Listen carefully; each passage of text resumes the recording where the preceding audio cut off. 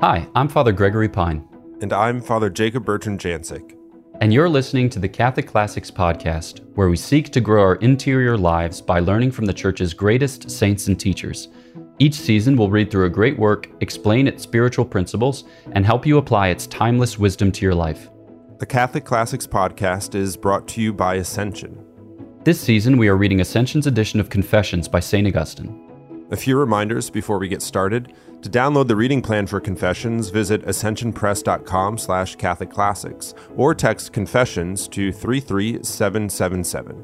Click follow or subscribe in your podcast app for daily notifications. This is day 38. Today we will be reading Book 10, chapters 10 through 15 in the Ascension edition of the book. If you'd like to hear some of our conversations on other subjects, follow up with us and three of our brother priests on the podcast Godsplaining. There you'll find weekly episodes on a variety of Catholic themes with occasional guests, scriptural meditations, and special series. You can find Godsplaining with any podcast app on YouTube and at godsplaining.org. Before we get into the reading, a quick look at what we're covering today.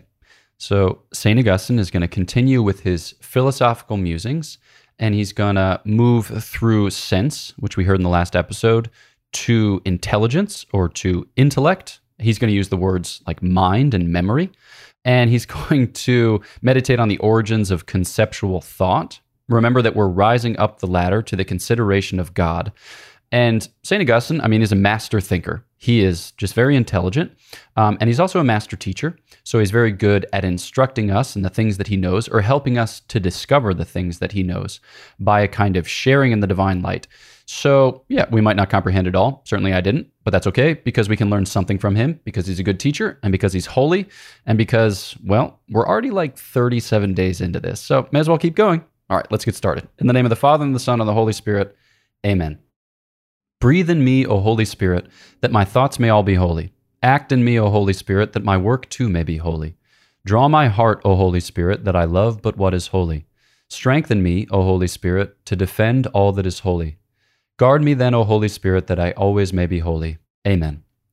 In the name of the Father, and of the Son, and of the Holy Spirit. Amen. Chapter 10. But now when I hear that there are three kinds of questions, does the thing exist? What is it? And what kind of thing is it? I do indeed hold images of the sounds from which these words are composed, and I also know that those sounds pass noisily through the air, but no longer exist. However, the very things that are signified by these sounds are not something I have ever reached with any bodily sense, nor have I ever discerned them in any other way but through my mind. Yet I have laid up in my memory not their images, but those questions themselves. If anyone can tell me how they entered me, tell me, for I have passed through all the sensory canals of my flesh and cannot find one through which they entered. The eyes say, if those images are colored, we reported on them. The ears tell me, if they make sound, we have given knowledge of them. The nostrils say, if they smell, then they have passed through us. And taste says, do not ask me unless they have some sort of flavor. And touch, if it has no dimensions, then I did not handle it. And if I did not handle it, then I have given no notice of it. From where and how did these things enter into my memory? I do not know how. For when I learned them, I did not give credit to another man's mind, but rather recognized them in mine, and seeing that they were true, I commended them to it, laying them up, as it were, so that I might bring them forth whenever I so willed. Thus, they were there even before I learned them, but they were not in my memory. Where then were they? Or why, when they were spoken, did I accept them and say, so it is true, unless they were already in memory, though so distant and so buried, as it were, in deeper recesses, that if another person's suggestion had not drawn them forth, I perhaps may never have been able to conceive of them. Chapter 11. Thus we find that to learn these things that we do not imbibe in the form of images from the senses, but rather perceive within ourselves as they are by themselves without images, is nothing other than to gather together, as it were, by reflection, and to arrange by taking heed of those things that memory had contained before at random and unarranged, now taking them up in hand within that same memory where they had previously laid unknown, scattered, and neglected, so that now they will readily spring to the mind of him who is familiar with them. And how many things of this sort are now in my memory, having thus been discovered and, as I said, placed, as it were, ready at hand, all of which we are said to have learned or to have come to know. If I were to cease for even a moment to call them to mind, they would again be so buried and slip back into the deeper recesses of memory that they must again be brought out of there as though they were new, for they have no other abode. Rather, they must be drawn together again so that they might be known. That is, they must be, as it were, gathered together from their state of dispersion. Such is the source of the term cogitation. For the word cogere, to collect, and cogitare, to recollect, have the same relation as agere, to do, and agitare, to pursue, and facere, to make, and factitare, to practice or do frequently. However, the mind has made this word cogitation its own so that we properly say that something is cogitated or thought upon when it is collected precisely by being recollected, that is, by being brought together in the mind. Chapter 12. Memory also contains the reasons and countless laws of numbers and dimensions, none of which have been impressed upon it by any bodily sense, because they have no color, nor sound, nor taste, nor smell, nor tactile feeling. I have heard the sound of the words that enable us to discuss such things, but such sounds are different from the realities thereby signified. For such sounds differ in Greek and in Latin, but the realities in question are neither Greek nor Latin nor any other language. I have looked upon the lines drawn by architects, some sketched very finely like a spider's thin thread, but the mathematical lines themselves are not the same as these drawings, for the lines themselves are not images of those lines that I can see with my bodily eyes. Whoever conceives such things without using any kind of bodily perception recognizes them within himself. So too have I perceived the numbers that we use in numbering all that we experience with our bodily senses. But those numbers we use for numbering are different from the things we number, and such numbers are not images of the things, though they do indeed have being. Let not the man who does not perceive them laugh at me for saying these things, and when he laughs, I will pity him. Chapter 13. I remember all these things as well as how I learned them, and I have heard and likewise remember many things that were raised as objections very falsely against them, and, although they are false, I do not falsely remember them. I also remember that I have discerned between those truths and the falsehoods that have been raised as objections against them, and I perceive that it is different to discern in this way today, and to remember that I have frequently discerned in this way when I often thought about such matters. Therefore, I both remember that I have often understood these things, and what I now discern and understand I lay up in my memory so that I may later remember that I now understand it.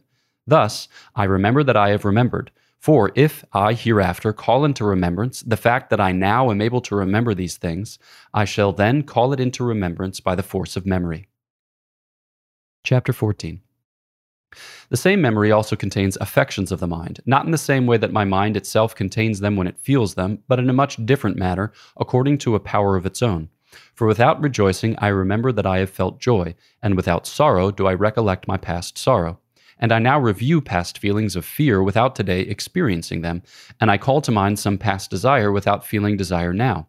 Sometimes, by contrast, with joy I remember some past sorrow, and with sorrow look back on a past joy. This is not surprising as regards the body, for the mind is one thing and the body another. If, therefore, I joyfully remember some past bodily pain, this is not so surprising. Now, this memory itself is mind, for when we say that something must be kept in memory, we remark, "See that you keep it in mind," and when we forget it, we say, "I cannot call it to mind," and "It slipped from my mind," calling the memory itself mind. Thus, how is it that when I joyfully remember past sorrow, the mind feels joy, while the memory contains sorrow? How is it that the mind is filled with joy through the joyfulness that is in it, whereas memory does not feel sad when it contains a sad recollection? Who will say so? The memory is then, as it were, the mind's stomach, and joy and sadness are like sweet and bitter food. When they are committed to memory, they, so to speak, pass into the stomach where they are stored, though not tasted. It would be ridiculous to imagine that these are alike, though they are not completely dissimilar. But behold, I can draw from my memory the fact that there are 4 ways the mind is troubled: by desire, joy, fear, and sorrow. Then I can turn to discuss them, dividing each into its subordinate species, and by defining it, I can draw from my memory what I need to say. And yet, I am not disturbed by any of these disturbances when I call them to mind by remembering them. Indeed, even before I recall them and bring them back, they were there, able to be brought forward by recollection. Perhaps then, just as grass is brought up out of the stomach when the cud is chewed, so too by recollection these things are brought out of memory. But why, in the midst of such disputation, do we not taste in the mouth of our musing the sweetness of joy or the bitterness of sorrow? Is this where the metaphor shows its dissimilarity, because the 2 cases are not alike in all respects? For who would willingly speak of it if every time we happened to speak about grief or fear, we would be forced to feel sad or fearful? And yet, we could not speak of them if we did not find in our memory not only the sounds of the names through the images that have been impressed on our bodily senses, but also the notions of the very things themselves, which we never received by any bodily avenue, but which, instead, the mind, perceiving the experience of its own passions, committed to memory, or memory by itself retained, although they had not been committed to it. Chapter 15. But who can readily say whether or not this is by means of images? Thus, I speak about a stone or the sun, and although the things themselves are not present to my senses, their images are present to my memory. I speak about a bodily pain, yet it is not present to me when I have no aches. However, unless its image were present in my memory, I would not know what to say about it, nor how to discuss the distinction between pain and pleasure. I can speak about bodily health while I am also of sound body, thus having the very thing under discussion present to me. And yet, if its image were not also present in my memory, I could by no means recall what the sound of these words should signify. And the sick man would not recognize what is being spoken of when talking about health, unless the same image were retained in memory, though the thing itself were absent from the body. I name the numbers by which we count, and it is not their image, but they themselves that are present in my memory. I name the image of the sun, and that image is present in my memory. For I recall not the image of its image, but the image itself. The latter is what is readily called to mind. I name memory, and I recognize what I name. And where do I recognize it, if not in memory itself? Is memory also present to itself by its image, and not by itself? Okay, so in the last episode, St. Augustine looked for God in the world, and they said, we are not he made us. Look beyond, look further. And then he looked for God in the body, specifically in the senses and in the sense memory, but he found them to be limited, or he found them to kind of be circumscribed within their kind of sphere of the sensible. So now he's looking for God in the soul, and especially in mind and memory. And he kind of shows his hand here very briefly at the beginning of this section, that he's adopting a scientific approach. Like he's not just rootling around in the dark like a kind of lost drunk badger. That is a terrible image, but it felt right because when I said rootle, I was committed to badgers. But this is like a scientific approach here. So he when he describes the questions that are informing his inquiry, they're questions that it would have been, kind of lined out for him by Aristotle, who was a master teacher and a master thinker. So he's going to go from like words to concepts or notions, basically like ideas, and to things. And so he's working with each of those so that he can establish our connection with reality, or help to kind of understand our connection with reality and determine where God is to be found therein. So already here, he describes at the outset the kind of difference between receiving something sensibly and then receiving something intelligibly, because he's asking, like, how did I come to know you? Like, through what sense did you come? Like, did you come through the nostrils? Did you come through the ears? Did I ingest you? And he knows that that's not the case, that something has to have arrived in the memory by different means. And I think this is just, when we meditate upon it, or when we, reflect on this fact that we can come to know things in themselves, it's pretty astonishing. So Father Jacob-Bertrand, like we had these philosophy courses together and these theology courses together at the Dominican House of Studies, and we spent a lot of time on the marvel that is our capacity to know. I don't know, you have particular ways in which you kind of lead others in the knowledge of these things? Yes. As you were describing, and as St. Augustine has been describing in the chapters that just preceded that we covered in yesterday's episode, we come to know first, or at least most immediately, through what we sense, through sort of encounter with the physical. But it's not the only way that we come to know. We can also use our reason, or things can be impressed into our mind, given to us to know. But we can also take, some kind of combination of those things where we come to know something through an encounter, but also through a sort of intellectual engagement. So the human mind isn't limited to just knowing through the light of reason, through having a sort of physical, sensible, through the senses encounter with something, but also because our Lord wants us to know him through, we could talk about the light of faith, even, how things are given to us, revealed to us. So I think the heaviness, or not the heaviness, but yeah, as we're reading through this, the kind of bogged down nature of this isn't that Augustine is trying to kind of like beat us to death with all these different possibilities and ways of knowing, but is really kind of opening up the reality of like the vastness and the sort of incredible capability of the human mind to engage and receive in its sort of coming to know. And as he's moving us towards God and the question of how do we know God, it's not just a sort of simple answer, So we see the complexity even in St. Augustine's working it out. All right. So he takes a little, I don't know what you would call it, deviation, but it seems like it's part of the discourse. So he proceeds through this step, namely, how are things present in our memory, or how do things come to be in our memory? And in the background, there's this long and complicated philosophical debate, because Plato seems to suggest that our souls would have had access to the intelligible notions previously to being embodied. And then when we are embodied, we kind of forget them, and then it takes us some time to recollect them when we are in the presence of the things themselves, which inspire the thoughts.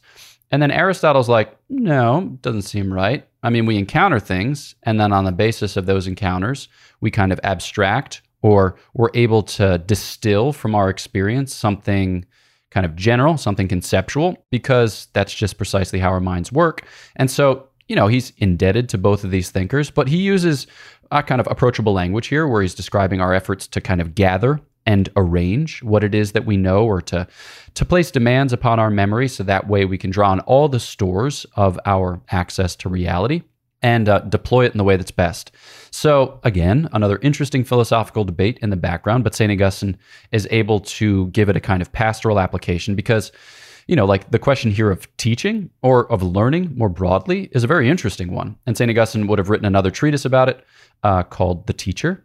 But it's something that's worth thinking about in our own case, because, how do we come to know things? Or even just more broadly, how do we come to grow? Like, how do we come to deepen in our conversion? Is it something that's accidental? Is it something that really works on us when we're asleep, and when we're awake, we're just posing obstacles to it? And the way that he describes it is kind of like aided discovery.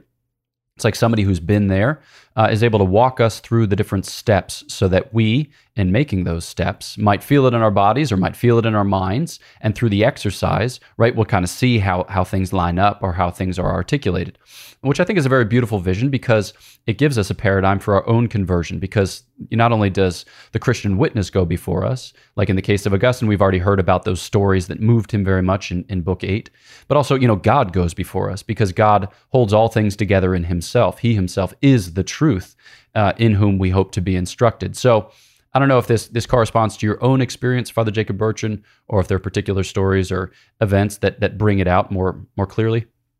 I think the thing that kind of stands out is, and I'm sure I have had, and you and those of you listening have had the experience of having like a good teacher, somebody who knows how to communicate or the truth or what's being taught. And I a few stand out in mind, especially, through my, I don't know, middle school is kind of a blur, but there are a couple from high school and a couple from college and a couple from our time at the House of Studies in DC that stand out as good communicators of the truth. And I don't think that that's just a sort of, I mean, it's certainly a pedagogical thing of how it's communicated, but it also, part of that pedagogy of teaching comes from understanding the audience in the sense of like, well, how is it that we learn? How is it that we engage? And what is the truth that we're attempting to communicate? And it's bigger than just sort of forcing or foisting facts on people.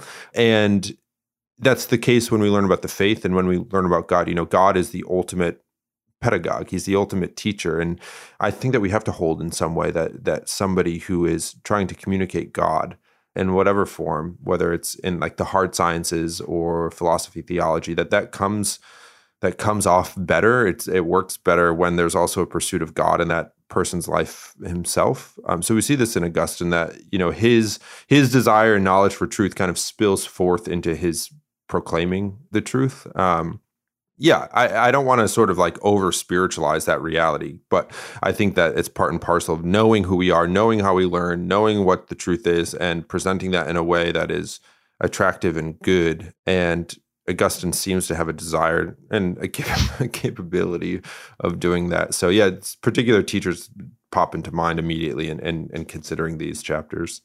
Yeah. And as St. Augustine kind of wraps up these chapters, or as he progresses through these chapters, he'll note other interesting things, like the fact that we can have complex recollections, like distinguishing between what's true and what's false, or that we can have a memory of a memory, or that we can have memories of passions or emotions without experiencing the passions or emotions in the way that we did in the first instance, or in the first encounter. And it's cool because he's kind of setting up an analogy whereby we as human beings can assume a kind of intellectual distance from our immediate experience. And I think that this is a distance that we want to assume as Christians, not so that we can like look down on our experience and judge ourselves, but so that we don't get immersed in or kind of mired in our own experience. Because I think that, like, who is it true of that he gets immersed in or mired in his experience? Well, the beasts, right? So by virtue of the fact that we have a mind, we're able to, make judgments. We're able to assume this kind of critical distance. We're able to interpret our lives. So we're not just, here to live our lives. We're also here to interpret our lives. And in fact, interpreting our lives is part of the living of them, because we can try to address those points in our lives where God is interposing more powerfully, or we can try to acknowledge those times in our lives where we relied overly much on ourselves, or ... There are different ways in which we can do this. But it's ultimately so as to break us open to deeper communion, to deeper union with God. So, further thoughts on this particular aspect of our human capability, which sets us apart from the beasts? The one sort of thing that stands out is, again, we've been talking about this throughout, but the question of what are we made for? That we began the Confessions. Well, St. Augustine, I didn't begin the Confessions. St. Augustine began the Confessions with this desire to know God and what he's made for. And it just reaffirms again that we as men and women are created in the image, to the image of God, and God has bestowed us with this gift and this ability to know him. That's different than the animals. Animals participate in creation, but they don't come to know God. So there's this, I think, a reliance on the sort of great dignity of the human person. When I say reliance, I mean St. Augustine, like, trust that that's the case, and we can trust too. And not as a sense of like lording it over creation, but as a way to like fulfill our end, as a way to recognize, like, this is what I'm made for. I can look at the world around me. I can come to know things. I can know that God is not in this world, and I can learn and know that my mind is made to know the things of this world, but ultimately those point to the Creator, and the Creator has revealed himself and desires me to be in relationship and know him and worship him. And this is a privilege of our being human beings, of being created in his image, and we ought to capitalize on it, not in a, that might sound a bit, I don't know, rough around the edges, to capitalize on it, but to use it and to lean into it and to live it, I guess, is a better way to say it. Yeah. So it's kind of an invitation for us, or really it's a clarion call. Listener, remember your dignity, that you are created to the image and likeness of God, that you have a mind with which to know and a heart with which to love, and in training that mind and heart upon the Most High God, you will be drawn up, further up and further in to things beyond this present world, to things beyond this present experience, which inform it, right? Which are, in a certain sense, the key to interpreting it and living it well, because we don't want to escape it, right? We want to pass through it. We want to pass through it without being sullied by it or stained by it, but transformed in our encounter with the Lord and his grace, such that we can bring along with us those whom we meet. So, know of our prayers for you. Please pray for us, and we'll catch you next time on Catholic Classics.